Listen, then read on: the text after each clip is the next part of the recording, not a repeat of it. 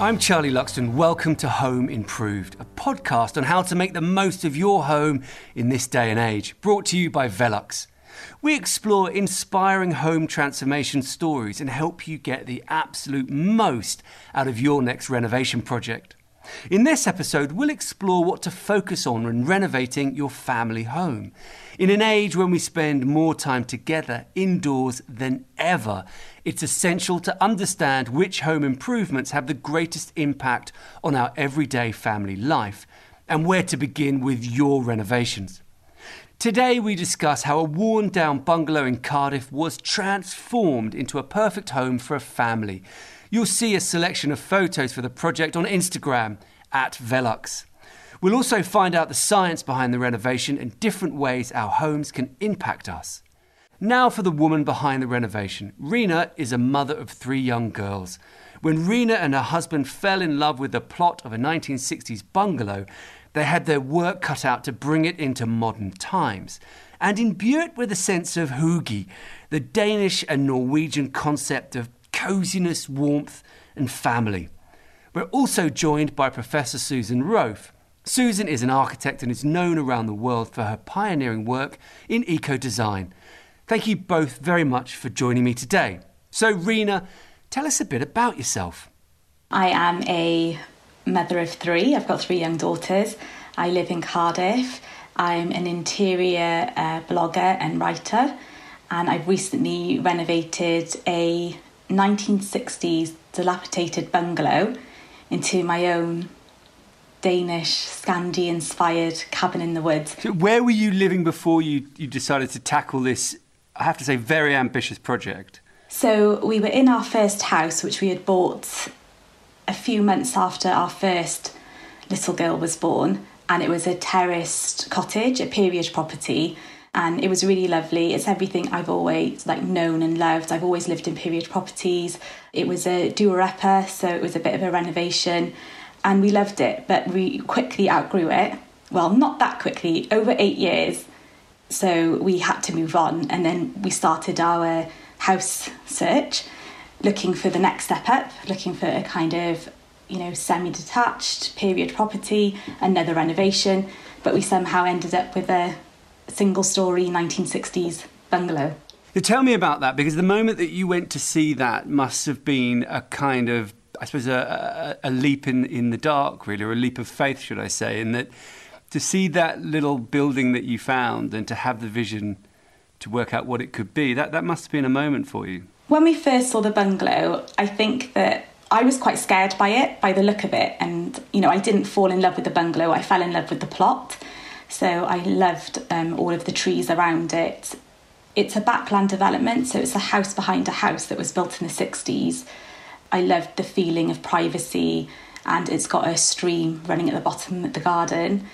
It's just got trees all around it, and even in the bungalow at the time, when you walked into the house, every window that it had that you looked out of, there was a view of trees. So we saw the potential there, but really it was the outdoors, the woods and the plot that we fell in love with. And what were your thoughts around providing, the ideal family home? I mean, you've got 3 kids, that's quite a gaggle.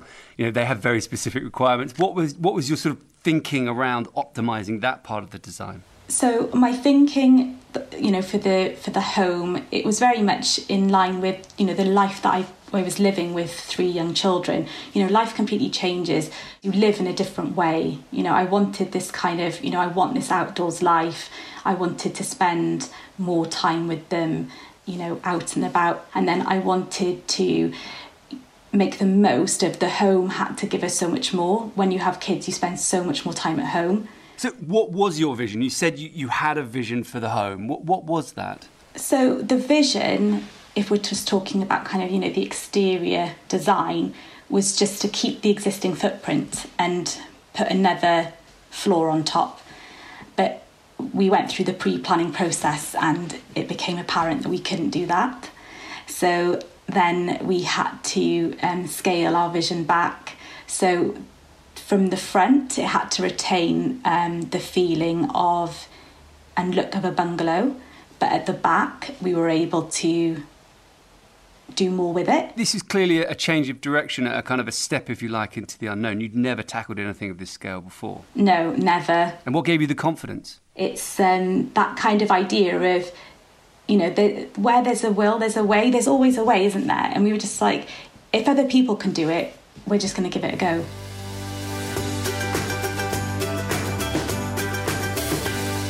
So we've heard from Rena. She's about to embark on this project to transform a 1960s bungalow into a family home. Susan, now you've done a lot of research into the impact of buildings on human health. Now, why does the space we live in have such a big impact on the way we feel and how we operate? The spaces we live in really have such a huge impact on our lives.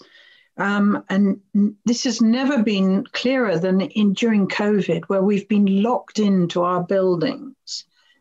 The spaces we live in have many different meanings for us. They can affect our health. If it's really damp, you'll get ill. If it's got poor ventilation, you'll get ill. They can also affect very deeply our mental state. If you feel shut in, or you have no view, or you have no connection to nature or the seasons, you may not feel the deprivation, but that's so different from feeling connected to views and nature and greenery, that even if it's just the clouds and the skies and the seasons and the birds, it has a spiritual effect, it has a physical effect on your health, and it also has a mental effect in that all of the spaces we occupy take so much money to run or to heat or to cool and so on. So there's lots of different ways it affects your mental, spiritual and physical health. So this is not to be underestimated. So it's interesting because I think traditionally people have found this sort of idea of the spiritual, the mental and the sort of technical aspects of warmth and ventilation. It's all just been a bit fluffy, but it seems that there's a real change in the way that people are starting to view this. Like things like Huggy are starting to be sort of brought into the mainstream, all parts of the same triangle. So, I mean, how do you see that this concept has sort of evolved over the years within architecture? So the brick terrace houses we have in all our cities evolved over 200, 300, 400, 500 years to be better and better at what they did. And then in the last century, we had the revolutions in new materials, in concrete, in glass. So a lot of what we put into buildings has been rather untried and tested. So it's really difficult for modern architects. They can make shocking mistakes. But I think Higgy and what Rena's going for in this bungalow has been a reaction to almost the sort of the clinical greyness, the emptiness, the sort of the rooms that are painted in grey and white and look like hospital waiting rooms, with no human clutter around. So we've gone right back and there's this big move back to things like warmth of colours and, human sort of brightness and signs of real life around, which you still don't get much of in the architectural journals, but you certainly do in the lifestyle magazines. How important is nostalgia in kind of our relationship to homes? You talk about the variation of design over time, but how important do you think nostalgia is? I think nostalgia is incredibly important because in those sense that love and the feelings and the warmth that you get, then if you reapply it, it's a whole palette of emotional feelings that you can apply in new and innovative ways. And so when you say nostalgia, it's not a derogatory term. It's something that has to be analysed. And out of it, you take stuff you value and leave behind stuff you don't value. So are we seeing a revolution in sort of humane architecture? Is that what Huggy is? Is that what Rena's house? Is that what modern architecture is trying to move towards? I think so. And I think in a world of more and more people, less and less resources, more and more pollution, we are going to have to say, we can't afford that sort of flamboyant statement. Basically, I think we're going to see a revolution back to buildings where what people really value are included and what people really can live without are excluded. And what are the key aspects to consider when designing new spaces in a family home? What you have to understand is that, like I say, building is not a box that doesn't change. Rena will have a fantastic relationship evolving with that house. But then her children, it might be surprising that they rather go off being with their parents. So when kids are small, they love seeing mummy there doing the cooking and so on.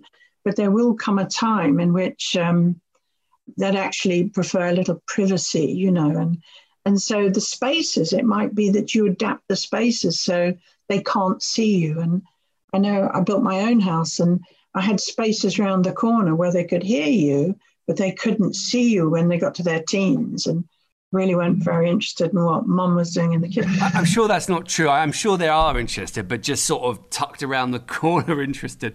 But so this idea of an evolving relationship with the house, being open to adapting a space as the kids get older. Now, in your experience, what are some of the challenges that have come about from recent mainstream design concepts? I've been judged on the best homes in Scotland and so on. And I'm really very worried about this idea of the dream of the great big room where you've got a kitchen at one end, the dining table, and then the living room at the other end. Because it's extremely difficult to heat that size of space, but there's no privacy between people. So I think this idea of hygge is really important, or coziness. Also, you need to thermally landscape it. So if you've only got one great big living room, it's difficult to keep the heat out or the cold out. But if you have smaller spaces, you can have a cozy space, or you could have a lovely airy space for summer.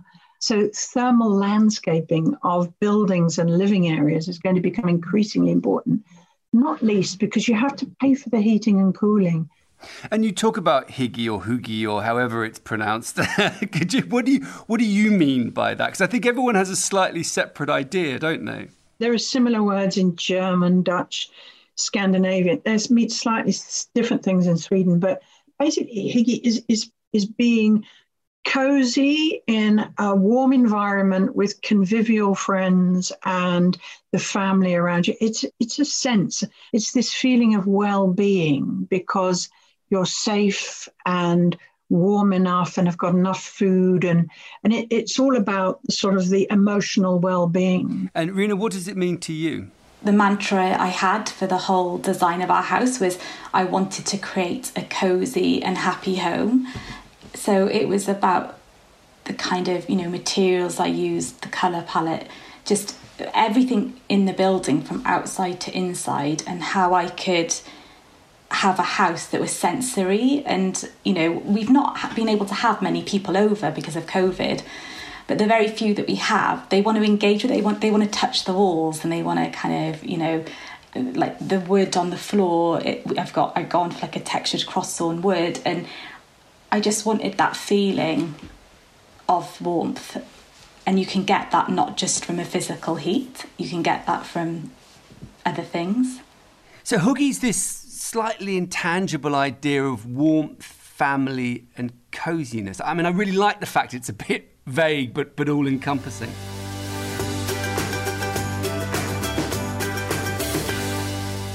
Now, Rena, you've bought the bungalow, you've exchanged, you've got the keys. Now, could you talk us through the main steps that you took next? The extension, insulation, the main structural moves.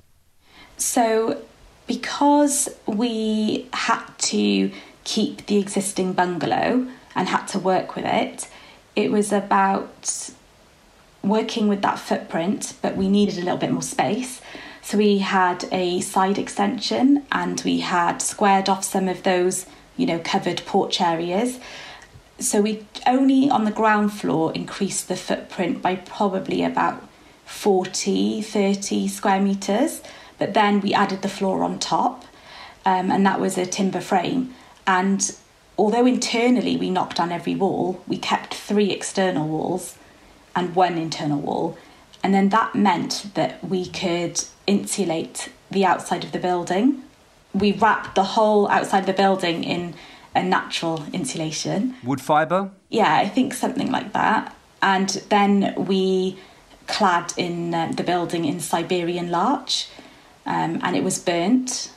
using the Japanese Shosugiban, if I'm pronouncing that right. So yeah, it was charred timber, and it's just really beautiful, and that adds another element to kind of the feeling of the building. And then the first floor that we added, it was either going to be timber or block, but we did timber, which is, I guess, a more modern way of doing it. More sustainable as well, less embodied energy. And more sustainable. And like with our house, I think that in terms of eco builds and environmental, it's still very much, you know, because not everyone's doing it, it can still be very expensive to do that. So I think that was one way of us, okay, so insulation, timber frame, we could do something. And so was it very important to you to get the house highly insulated? Was that a key sort of driver of the brief? I mean, I am just one of those people, I'm always cold. So I did just want to be warm. And we have got an open plan space, and we have done what Sue was alluding to earlier, that, you know, it is very much open plan, it's not broken plan. And so we've got underfloor heating on the open plan space, and then radiators in the bedrooms. So getting it really warm and easy to heat was a core part of it. And tell me about any of the other ideas in the bedrooms and bathrooms. Were there things you tried to bring in there? I wanted to give the girls a space each. So they've got their bedrooms, they've each got a bedroom, which is really lovely. They're very lucky because I shared a bedroom for most of my teenage years. I did until I was 10, I think. I share, yeah. Yeah, so it's, you know, they are really lucky. Outside the girls' bedrooms, they've got a shared communal space to play, and it's just an extension of their bedroom. So yes, their bedrooms could have been bigger, but we actually made their bedroom smaller for them to have this shared space. It works really well for now. I don't know what's going to happen when they're teenagers, but for now, it's good. What about the kind of internal textures? Because I looking at the photos of the build, you know, there's lovely wood textures, textured ceilings. What was the thinking around that? So again, the thinking behind that was that it was about this creating a home that you don't want to leave. And I just love, again, textures that you can engage with, that make you feel comfortable. It's that warmth and that feeling. It's really hard to describe, but it makes you feel calm. And I wanted the house to feel like, give me that feeling, like when you go on holiday and you don't want to leave. What about the connection to the exterior? Where did you kind of introduce windows? What was your strategy behind that? The strategy for windows is that I wanted the girls' bedrooms, you know, all of our bedrooms, I wanted to have oversized windows, again, for that connection to the outdoors. So the girls have got quite large windows, one each in their rooms. And then in our bedroom, we put in floor to ceiling, and we had our rooms facing the rear, on the rear elevation. So we're facing the stream and the trees, and we haven't put curtains up. I don't even know if we will. Maybe in the summer we'll need to, but at the moment, it's just an amazing feeling waking up to the trees, and it feels like you're living in a tree house. Which direction do you face with those big windows? North. Is that good or bad? It's very good for not overheating, but you do lose more heat out of a north-facing window. Talking about your sort of daily routine and how you've used roof windows to create and kind of choreograph this experience.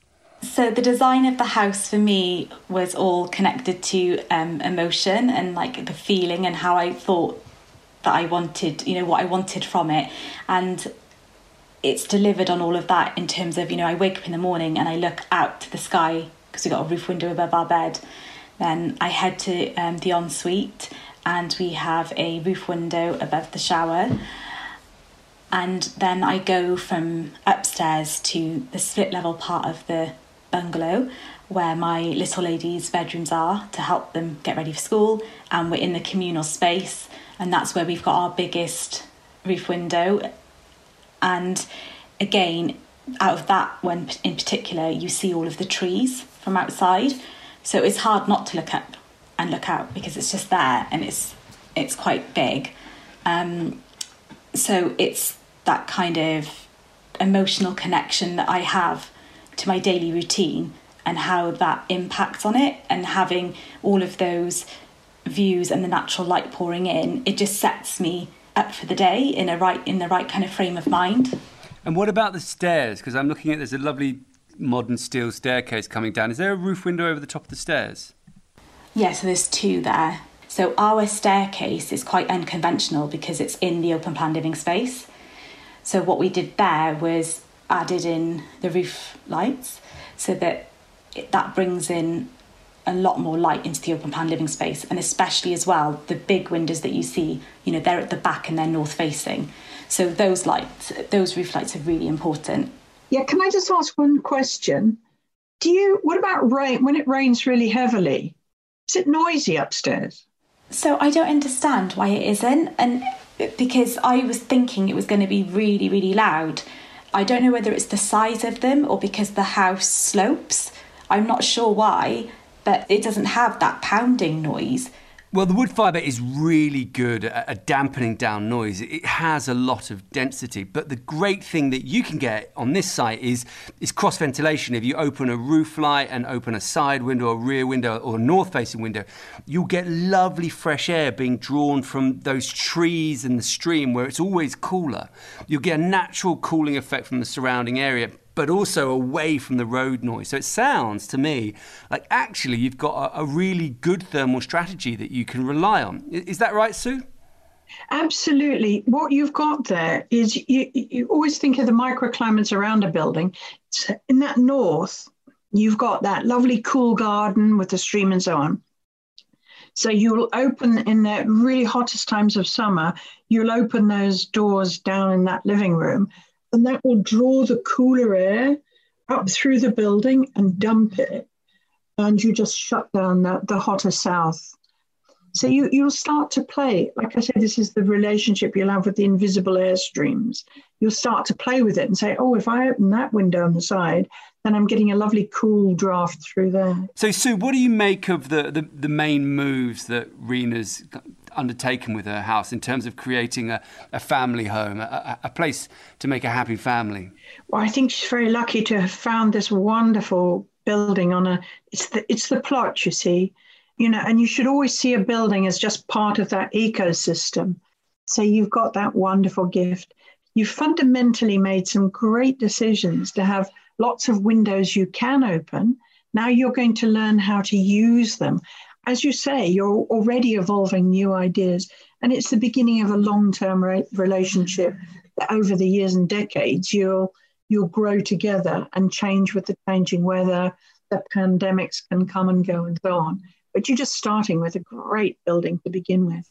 I think that's really interesting, Sue, because a lot of people think that when you've finished your big project, your redevelopment, your design, that's it, it's done, it's fixed, it's locked down. But actually, that relationship and how you adapt the buildings is a crucial part of the process, isn't it? You have to design in the potential for using lots of different adaptive opportunities.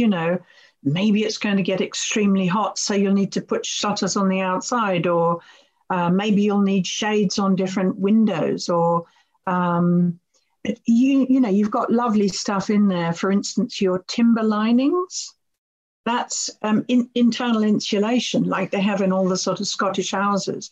So that's giving you a warm feel, because a timber, ceiling means that you're not losing heat through it because it's a poor conductor. So you've got a lot of great stuff to work with, but it'll just be so interesting as the world throws more and more challenges at all of us to see how you co-evolve together. So do you think it's really crucial that when you're designing a home, you consider the long-term ability to adapt, introduce things like roof windows and shading potential so that you can make the house perfect for the coming changing climate, whichever way that shifts? Oh, you have to be really, really focused on a very different future. I mean, COVID was one instance of what we were blindsided by, we never saw coming. But climate change, we know it's coming. So putting in roof lights, for instance, above stairs, where you can open them up and use heat dumping. You've got to design a building for a much hotter future, because trust me, it's going to be here pretty soon. So you've got lots of the basic stuff in place, but you're going to have to put the shades on those roof lights and maybe awnings over certain windows and stuff as it gets hotter. but you've got all the potential, and you've got that wonderful site, and you've got that wonderful, cool microclimate out on the north that you can mine for coolth as it gets hotter. And tell me about, Sue, the importance of this connection to the outside, to the changing sky, to the changing seasons, the trees. Is that something that you think is crucial in our kind of occupation of homes? When it's really hot and you're stuck indoors, you have to be able to throw open the windows and get ventilation. It's really important for your physical health. It's also important for your mental health and your spiritual health.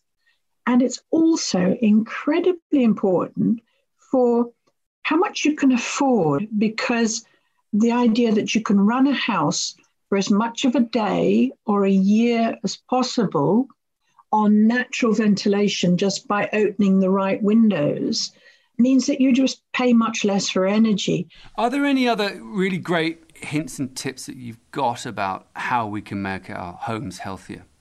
I think one is you have to get your ventilation right. So you have to be able to dump heat.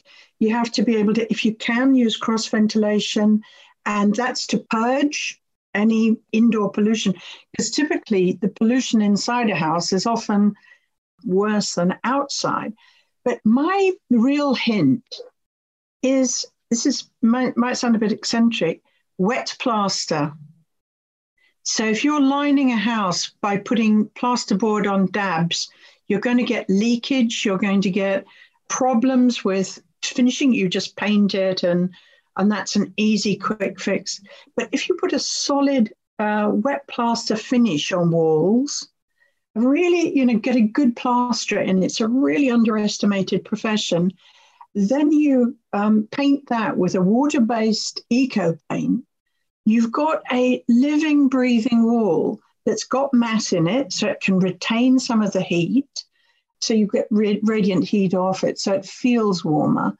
But also, it will absorb the moisture in the house, because people underestimate moisture. And in a really well wet plastered house with water-based paints, you've got a very modest 40% relative humidity, very stable.